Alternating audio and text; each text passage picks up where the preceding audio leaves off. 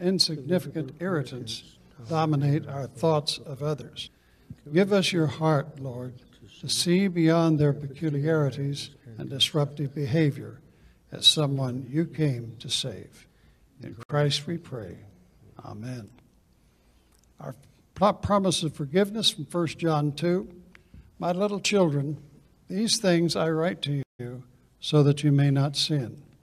And if anyone sins, we have an advocate with the Father, Jesus Christ the righteous. And he himself is the propitiation for our sins, and not for ours only, but also for the whole world. And our guidelines of gratitude from in Ephesians 4. I, therefore, the prisoner of the Lord, beseech you to walk worthy of the calling with which you were called, with all the lowliness and gentleness, with long-suffering, bearing with one another in love. Once again, as you're able, please rise and join us as we can worship.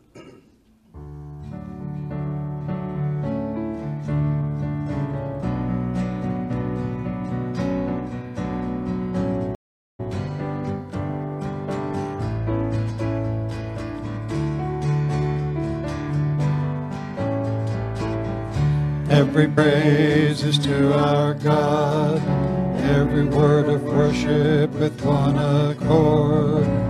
Every praise is to our God. Sing hallelujah to our God, glory hallelujah is to our God. Every praise is to our God. God my Savior, God my healer, God my deliverer. Yes, he is. Yes, he is. Yes, he is. Yes, he is. Every praise is to our God, every word of worship with one accord. Every praise is to our God. Sing hallelujah to our God, glory hallelujah is to our God. Every praise is to our God. God my Savior, God my healer, God my deliverer. Yes, he is. Yes, he is. Yes, he is. Yes, he is. Every praise is to our God, every word of worship with one accord. Every praise, every praise, every praise, every praise, every praise, every praise is to our God.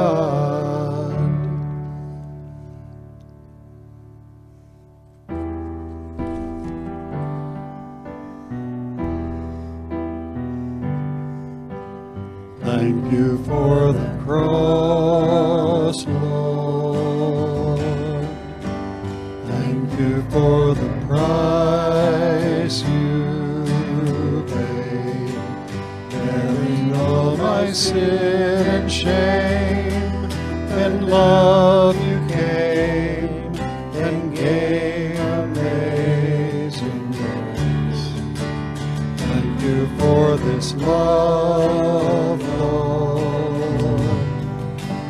thank you for the nail-pierced hands. Wash me in your cleansing flow. Now all I know, your forgiveness and embrace. Worthy is the Lamb, seated on the throne. Crown you now with many crowns.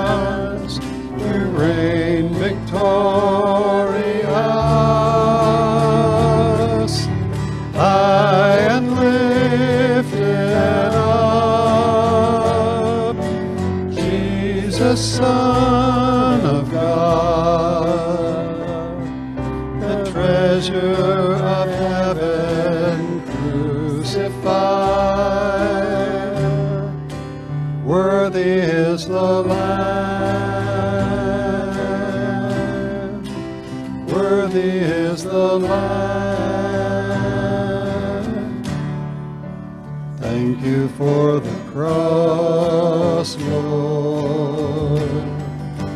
Thank you for the price you paid, bearing all my sin and shame. In love you came and gave amazing grace. Thank you for this love, Lord. Thank you for the nail-pierced hands. Wash me in your cleansing flow. Now all I know, your forgiveness and embrace. Worthy is the Lamb, seated on the throne. Crown you now with many crowns. You reign victorious.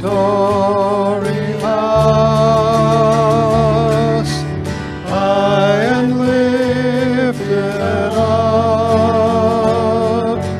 Jesus, Son of God, the treasure of heaven crucified. Worthy is the Lamb,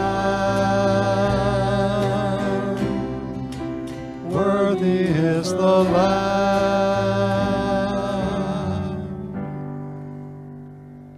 You may be seated. The scripture reference for "'Tis so sweet to trust in Jesus" is Ephesians 1:12. In order that we who were first to hope in Christ might be for the praise of his glory. Verse 13 goes on to say, and you also were included in Christ when you heard the word of truth, the gospel of your salvation.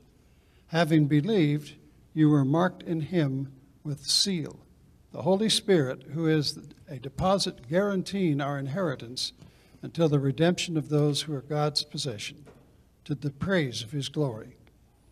The hymn was written by Louisa Sneed, whose life was a testament to trusting in Jesus. Heavenly Father, we want to thank you for the wonderful blessing. You give us the privilege to trust in you. No matter what difficulties or trials or tribulations we have, we always know that you're by our side, carrying us, caring for us, and giving us strength. I praise you for that, and we thank you for the many rich blessings you provide our lives with. Food, clothing, homes, family, all those things are from your hand. We are so rich, God. Give us, Lord, the ability to understand that every day. We thank you that these folks have their hearts turned in giving praise to you through their gifts of gratitude for what you've given to them. In Jesus' name, amen.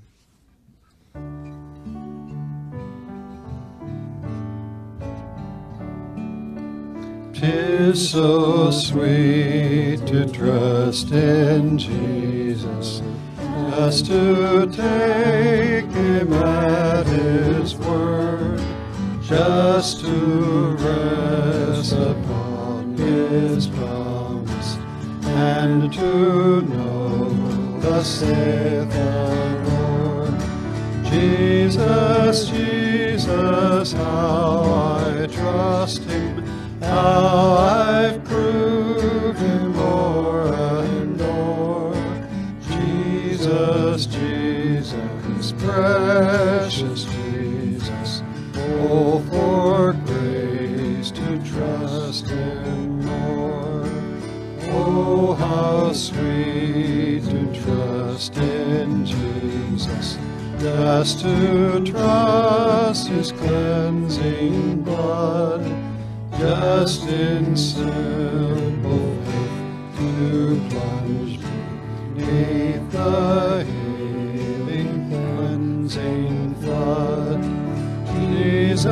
Jesus, how I trust him, how I prove him o'er and o'er. Jesus, Jesus, precious Jesus, oh, for grace to trust him more.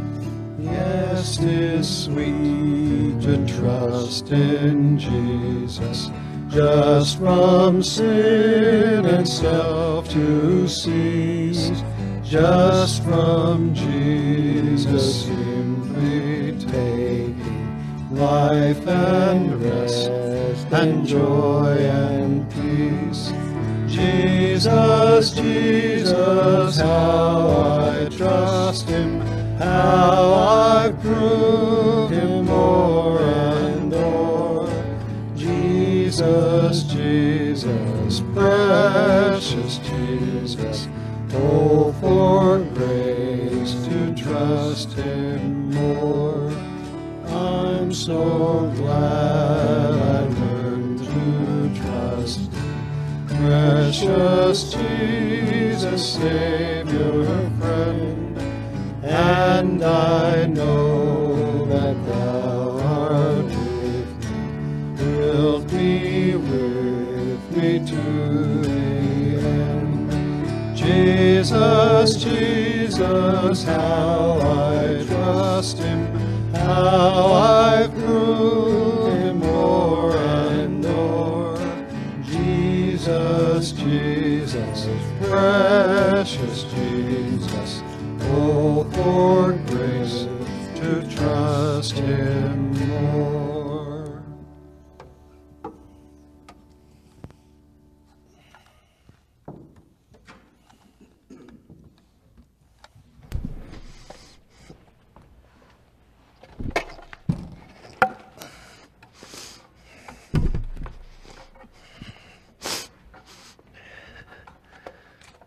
Thank you, brother.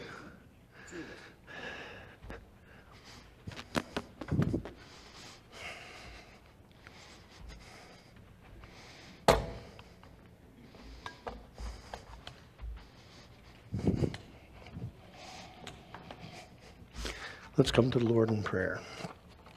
Heavenly Father, we want to thank you for this great day.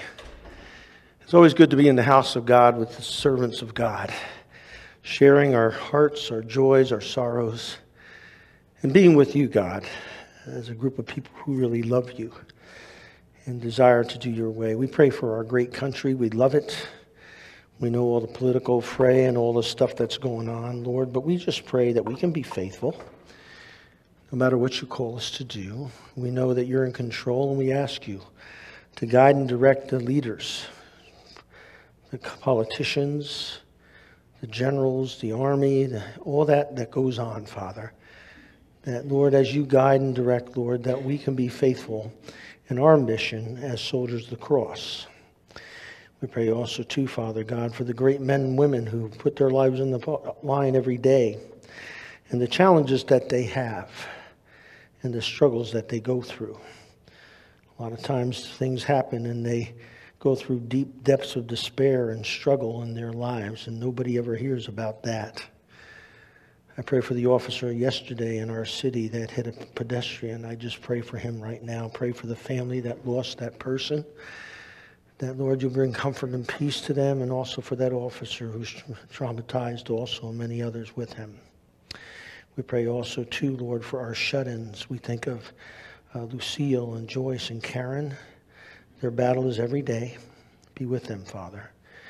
We pray also, too, for Howard's daughter, Mindy, and Shuri and their heart issues. We lift up Donnie Russell, and we thank you for his continued progress.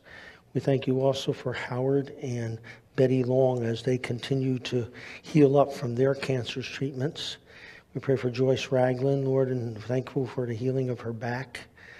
We also want to pray also for Janet, neighbor, and also, too, I want to pray for Brad. We just be with him in this time right now that they worked with him with the doctors.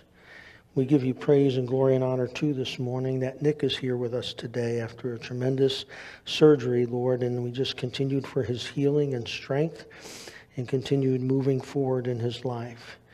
We pray also for Mr. Mack, one of our teachers here that's got cancer, and also for Everett Long, and for Floyd, and also Jason Stevens and Samantha Mama, all these that are battling cancer. I pray, Heavenly Father, too, for the challenges that we have this week, Lord, before us. People that we love that could be troubling to us, or those situations that we have to deal with that can be troubling to us. Help us, Lord, just to be faithful and keep our eyes on you. We pray for those especially that we know that are under the grips of addiction.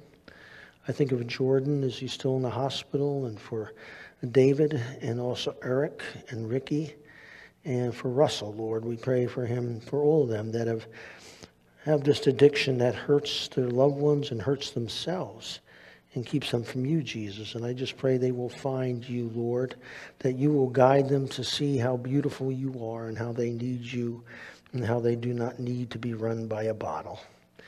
And now, Father God, we pray that you'll open your word to us so that we can see the beauty that you have in store for us as soldiers, as runners, as athletes, as people who are Olympians for you, Christ. In your name we pray. Amen.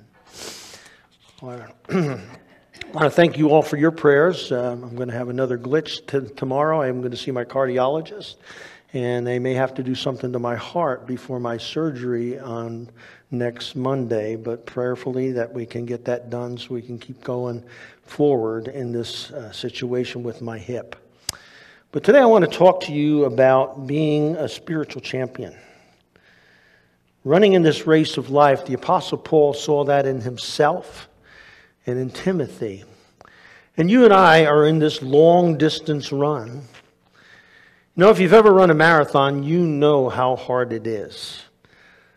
If you've ever run a 440, you would know that. I remember one time I thought, in high school I'd try out for doing the 440. I make it 3/4 around the track and I'm ahead of everybody. And then I hit what they call as rigor mortis corner. And all of a sudden, everything in my body said, freeze up, stop, don't go any further, drop right here. It was crazy. But that's the reality that sometimes we have in this life, that we're running this long distance race, this marathon, and you want to just give up. You just want to quit. You're overwhelmed by it. There's 7 characteristics they found that make runners, especially long distance runners and Olympians. It's because, number 1, they see the future. We as Christians should be able to see that future and know what a great thing we've got ahead of us and not ever give up, but continue to fight to live the life that Christ wants us to live. That we are fired up because we have not only the torch of the Olympia, we have the torch of the Holy Spirit burning in our hearts as we go and we travel into life, and as we have that power, if we come to God and we utilize the powers that He has within us through the Holy Spirit. And that we don't give up, but we bounce back. Even though there's trials and tribulations and all different kind of sidetracks that try to pull us off the path.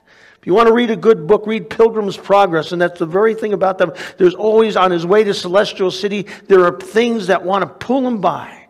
Pull him off the road. Despair, anger, frustration. All of them just try to pull you off the road to the end zone, which is Jesus Christ and His Celestial City. And so we bounce back. And you see, our aim is high. The writer of the Hebrews says that so well. He says, we look unto Jesus, the author and finisher of our faith. We strip off all the things that weigh us down, the sins, so that we can make it to the end. And that they never quit. You never quit until you're into the end zone. You never give in until you're past that banner. And that you make sure that you understand that God is on your side. And with that, you can have that power and strength to continue on. One of the saddest things is that's been lost in the church. The church's priority has been gone from the Word of God to, more importantly, the world of entertainment. Churches are growing. Do you know why? Because they entertain very well.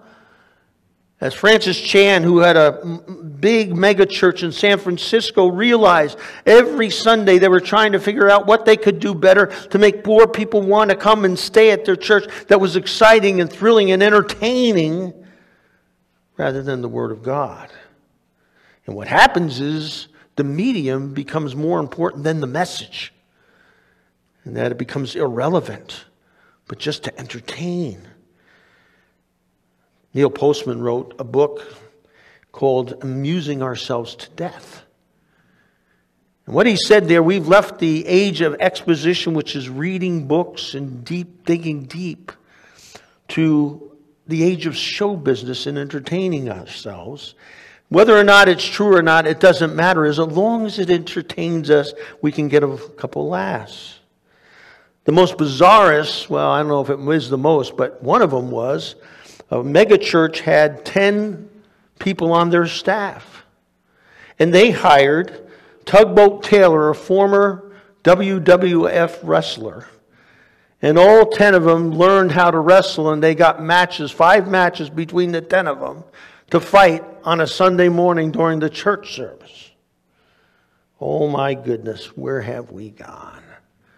And this morning the Apostle Paul talks to Timothy. He wants to keep the main thing the main thing. And that medium does not matter. It's the message. All this other stuff is nonsense. And that he wants them to see. It's about the heart. And about living for God. And Paul, if we remember what we studied so far in this 2 Timothy, this is his last letter. If you remember, he's going to die after this. He's in prison waiting to be executed. And what he does is he tells Timothy the gospel's the message. That's the most important thing.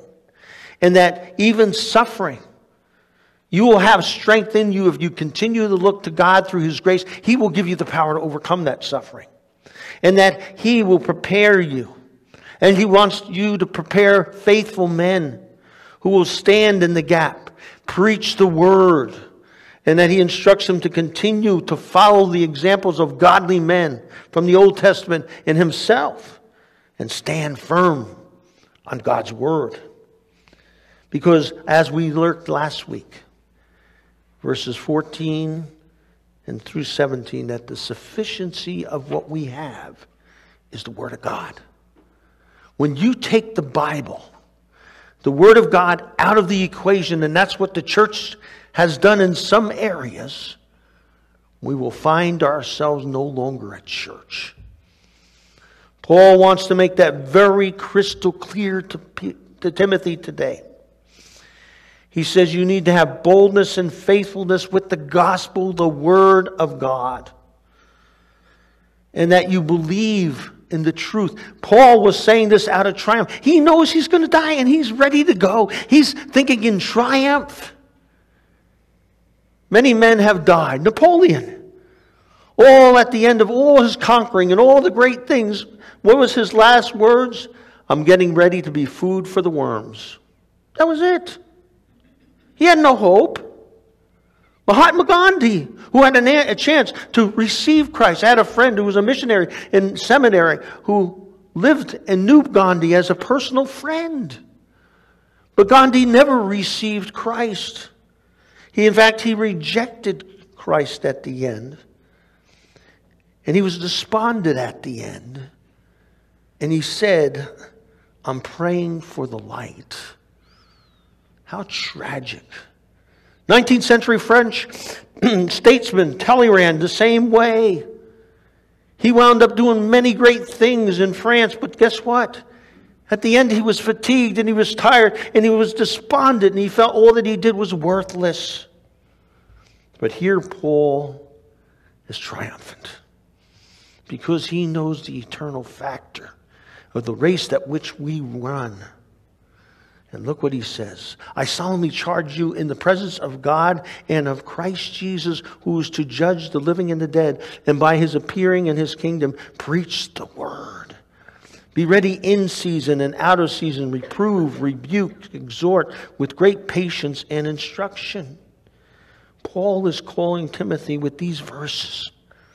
And he's saying to him, there will be people who are not going to put up with sound doctrine.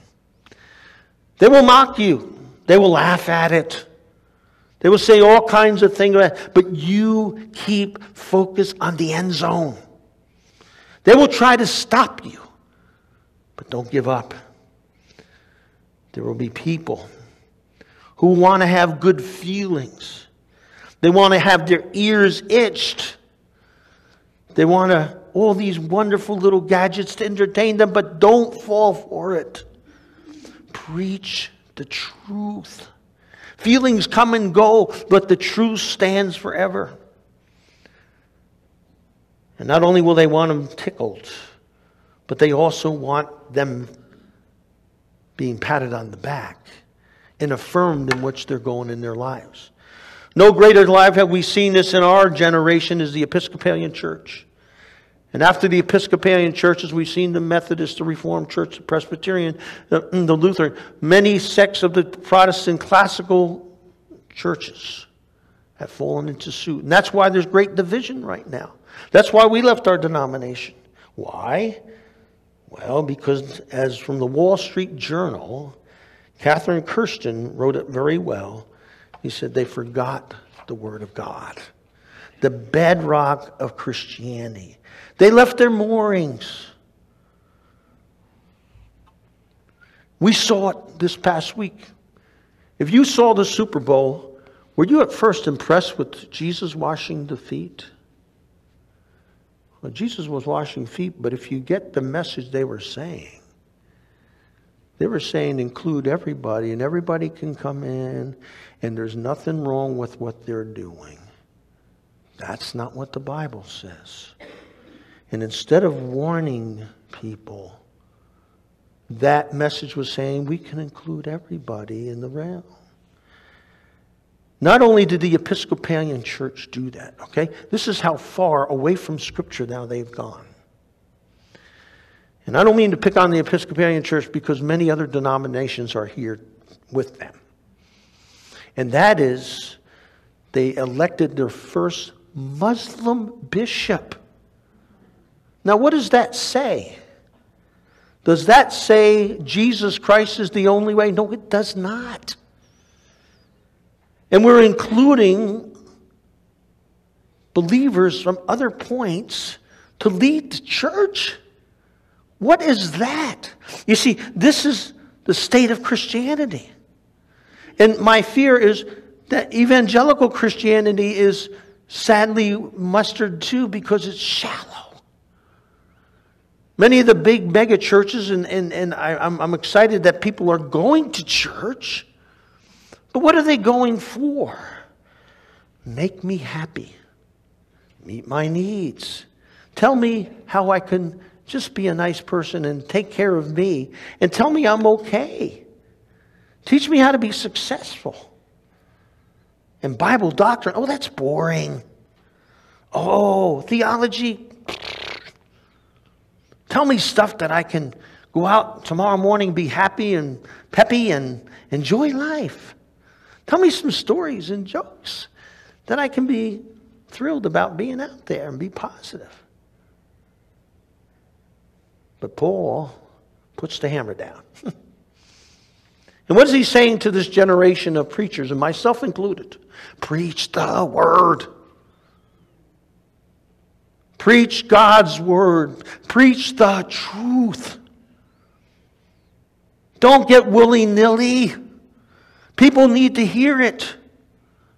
We need a world that needs to hear the word because they're dying. And they have no clue that they're even going that way. Luther and Calvin both preached the Word of God.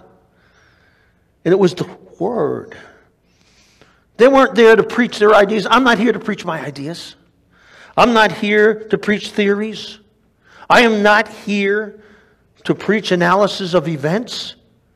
I'm not here to preach the latest gossip. I am here to preach these words from God's Word. And that's what Paul says.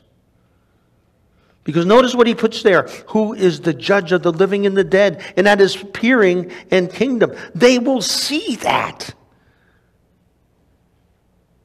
Their reality is, oh, we're just going to cross the rainbow bridge and everybody, all dogs go to heaven and we're going to go with our dogs.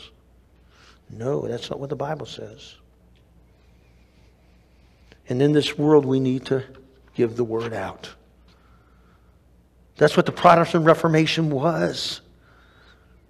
It was there to turn things around, to get the church back on track. Luther never wanted to leave the church, but he wanted the church to get back on track to the Word and not make up all these things. And that we need to understand that the Bible is the final authority in the church. And that is not being seen today.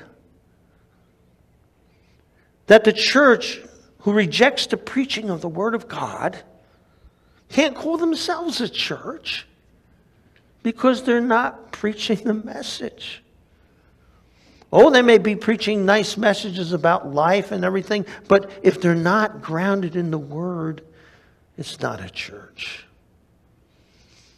You might as well just go to the flower club or go someplace else where you can have some good time and friendship, but it's not preaching the Word. That we see that you as Christians, myself included, when you walk into a church, you should expect to hear the preaching of the Word of God. Whether it be Protestant or Catholic, Baptist, Methodist, Episcopalian, Lutheran, Presbyterian, we should expect to hear words from God. And nothing short of that. And we have the right to expect that because that's what the church is for. That's why Jesus pulled the church together. And what happens is we see preachers substituting opinions and political rhetoric and social commentary and all these anecdotal stories, but the Word of God is not being preached. And it's a serious problem. If the church preaches the Word, will find itself at odds with the world. And folks, we will. When you mention that to friends, I know I get on Facebook sometime and I get myself in trouble. Because when I see somebody pop a line, I did that the other day and I probably lost another friend. Well, you're all my friends, so I don't have to worry about that. And I sent the scripture and I said, no, I know the Supreme Court Justice, she said that the body is the woman's body, but let me send this. Your body is the temple of the Holy Spirit. Ooh, ooh, ooh, ooh, ooh. And you see, for me and for every preacher, they have to understand.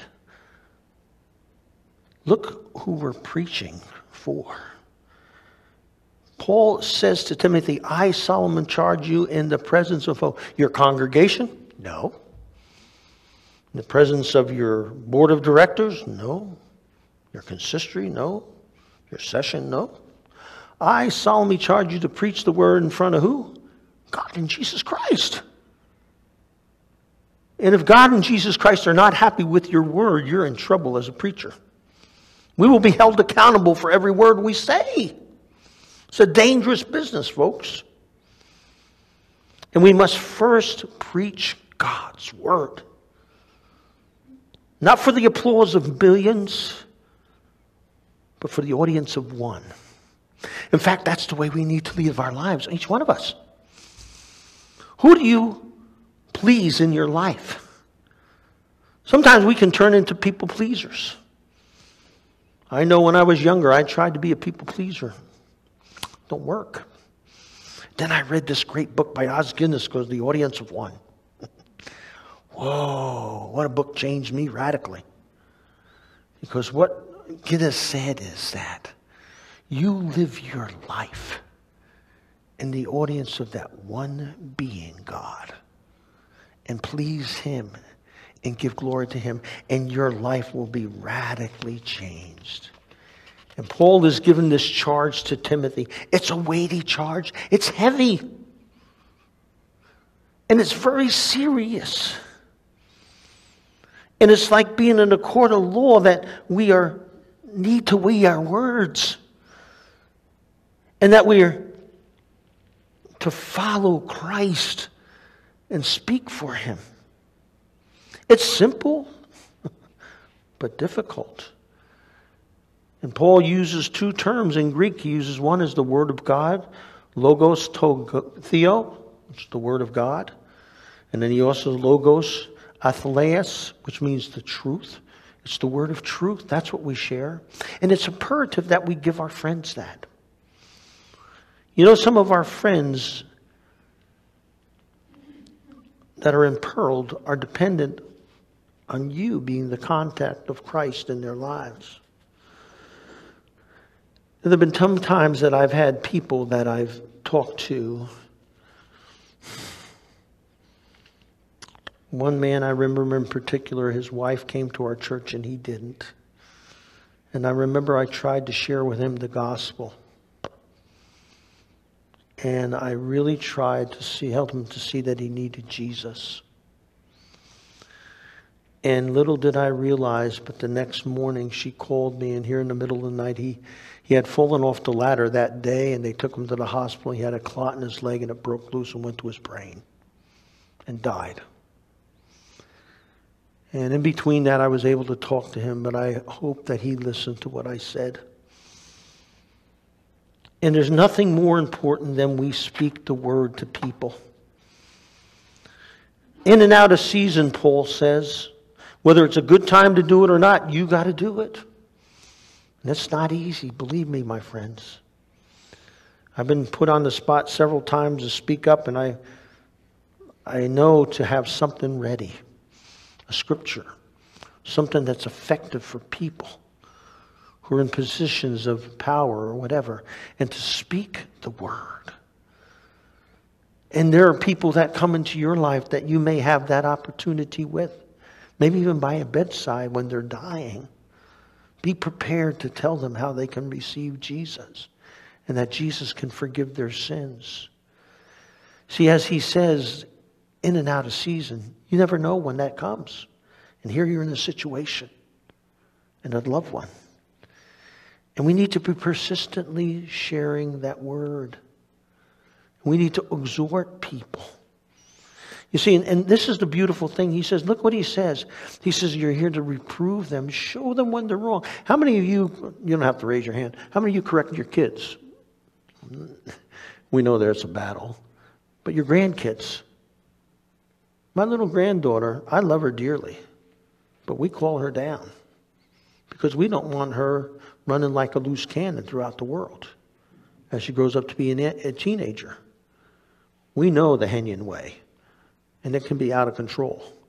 And so we know we got to stomp it in the butt right at the minute. And so we need to rebuke her. We need to reprove her and then say, now you need to see what you do. You shouldn't push your little 1-year-old sister down when she's trying to learn how to walk. Or when she has something, you come over and rip it away from her. Even though you don't want it, you want to take it from her. You don't do that. Teaching her respect. And then, look what he says, exhort, which means to encourage. You can be a better sister than that. You can help her, show her, and get her excited about being the big helper than being the ruthless, mean little sister. I remember when I first started preaching back in 1978. And Paul said, endure sound doctrine. Oh, baby. I didn't realize what I stepped into the hornet's nest at the church I went to. And boy, every Sunday I had 2 elders in my face about what I said. Why do you say we need to be born again? Why do you say we need to repent? This Jesus stuff of being born again, you don't have to talk about that. Stop it. Whoa. They didn't realize that made me even want to do it more. How many people remember seeker services, how we tried to make customer-based? And that was Bill Hybels, and try to find seekers that were lost and try to bring them into the church, which is not a bad idea. But we're doing it, we're affirming them rather than showing them the gospel in some churches. And now we have the post-cultural churches. Those who speak of Phoenix Seminary. They had a young man get on the pulpit one Sunday and at a Phoenix Seminary, he says, you know what? A lot of us are sick of churches that make us that we have certain requirements that we have to fulfill for God. That we should just do whatever we want. Where did that come from? What theological class did that come out of? Don't you know that we're to honor God? He's the Holy One. And look at what Paul says. Why we preach. Who is to judge the living and the dead. That's the reality to this, folks. We have a message that's just not to help people feel better about life here. We need to help people understand that they need to be prepared for heaven and dying and be ready for it. And the word here means gospel. We stand before a judge. We're to tell the people so that they understand that there's a judgment to come. And that we need to help them see the truth from God's Word. You know, sometimes we can say we're Christians. But sometimes it's hard. Because there are things maybe in our lives that we have to get rid of before we can truly see the true Christ. Back in 1930, a preacher by the name of Karl Barth preached to a German audience in Lutheran church. And his message was on John 3:16, for God so loved the world. And he talked about how Jesus was a Jew. And how Hitler should not be taking the Jews and we should not be helping him to take the Jews to concentration camps. And many of the congregation got up and walked out. And when somebody said to her, what's your business? Where do you find that we shouldn't do that? And he said, read the text. What does the Bible say? For God so loved the what? The world. Jesus was a Jew. He came to save both the Jews and us Gentiles. And you don't see that. And when we preach, when you speak it for every opportunity of people around you. Reprove them, correct them, help them to see and encourage them to live a different life. And then Paul says to them, for the time has come when they will not endure sound doctrine, wanting to have their ears tickled, they accumulate for themselves teachers in accordance to their own desires, and will turn away their ears from the truth and turn aside from myths. But you, be sober in all these things, endure hardship, do the work of evangelist, fulfill your ministry. Paul is giving some sober words to Timothy now because he knows there's going to be a lot of people who reject this.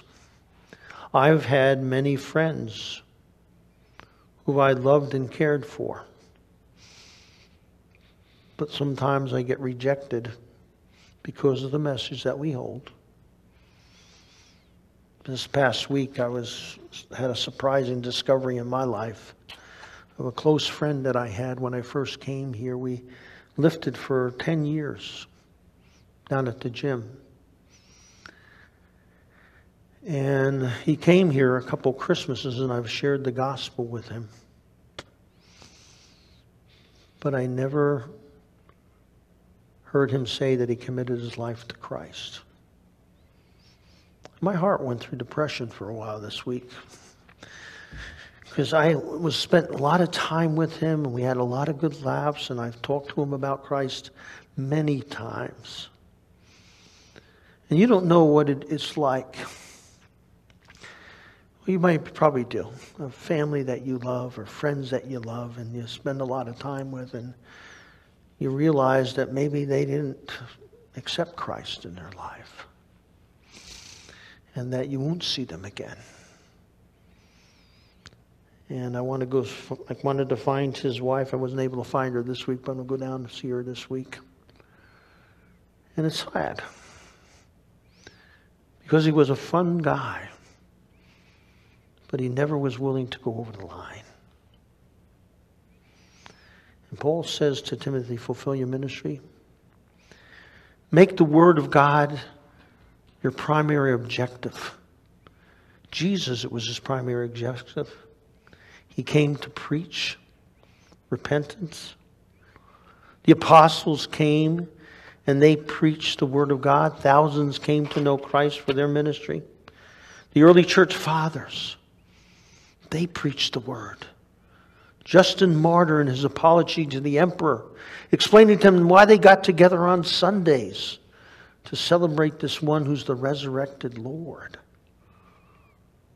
John Chalcedon, who preached about having the whole armor of God as a believer. The priority of the reformers was to preach the Word, tell the truth. And Luther's main objective was to make sure the church understood the indispensable for your spiritual welfare is the Word of God. And Calvin said it's the true mark of the church that preaches the Word of God. And from that point on, it still is that same way. And there was a guy by the name of Latimer who preached a sermon. And he said the sermon was about the plow and the seed and all that. But he said, do you know who the best farmer is? The most diligent farmer? He said, the devil. To try to snatch those seeds away. So Paul, now being prepared for his departure, wants us to go the distance. And the question is, are you ready to go the distance? What legacy do you have, and what are you going to leave behind with your family and your friends? Will you have regrets? Were there things that you wish you would have done or said that you didn't? I was reading a wonderful expose about Billy Sunday. And he made sure that every day he did not go to bed without sharing the Word of God to somebody. And what a powerful life he had. And that on his tombstone he had put, I have fought the good fight. I have finished the course. I have kept the faith. He lived a disciplined life. Once his life was turned around, his direction was following Jesus. And he learned the secret of being a champion. I was reading about these Christian runners who they learned the secret of running this awesome, challenging race. 10,000 foot above sea level, and it's the hardest race you can ever race. And only 10% finish.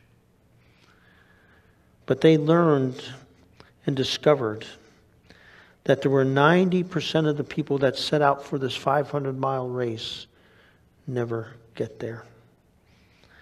And only 10 make it. But there's two things they always have in their mind.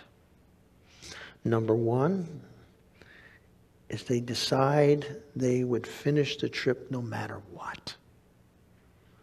And number two, they expect difficulties along the way.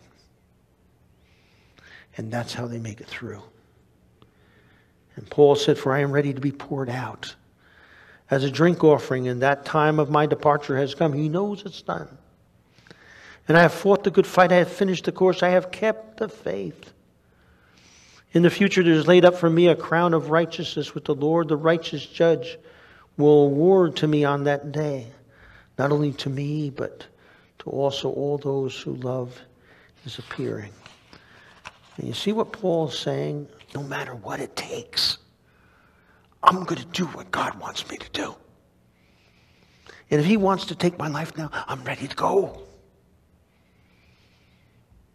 And I'm not going to stop fighting. I'm not going to start running. I'm not going to stop believing until that final day. Till I finish the course. And then he says to us, don't give up. Timothy, don't quit until it's finally, he calls you through the finish line. And he says to us, remember what you have ahead of you. Look what you're fighting for. He's laid up a crown of righteousness. It doesn't mean that we've earned it already. He says he's already got it laid there for you. Notice the tense that he uses. That he's given it to us by grace. And it's there for us. For just the taking. And the righteous judge is going to award us. Won't it be great to walk into heaven and hear those words, well done, thou good and faithful servant? And he'll award it to us. And not only to us, to all believers throughout the world. Frank Borden, in 1930, he was the young man who had the Borden Milk Company, millions. But before he graduated high school, he went on a tour over in the Middle East. And he saw all the people that were bowing down to pagan idols. And his heart was so stirred in his heart in 1904. And that he found himself signing up to go to Princeton, first to Yale, and then to Princeton Seminary, so he can become a missionary. And he wrote in the end of his Bible, in the book of Revelation, at the end, he said, no reserves.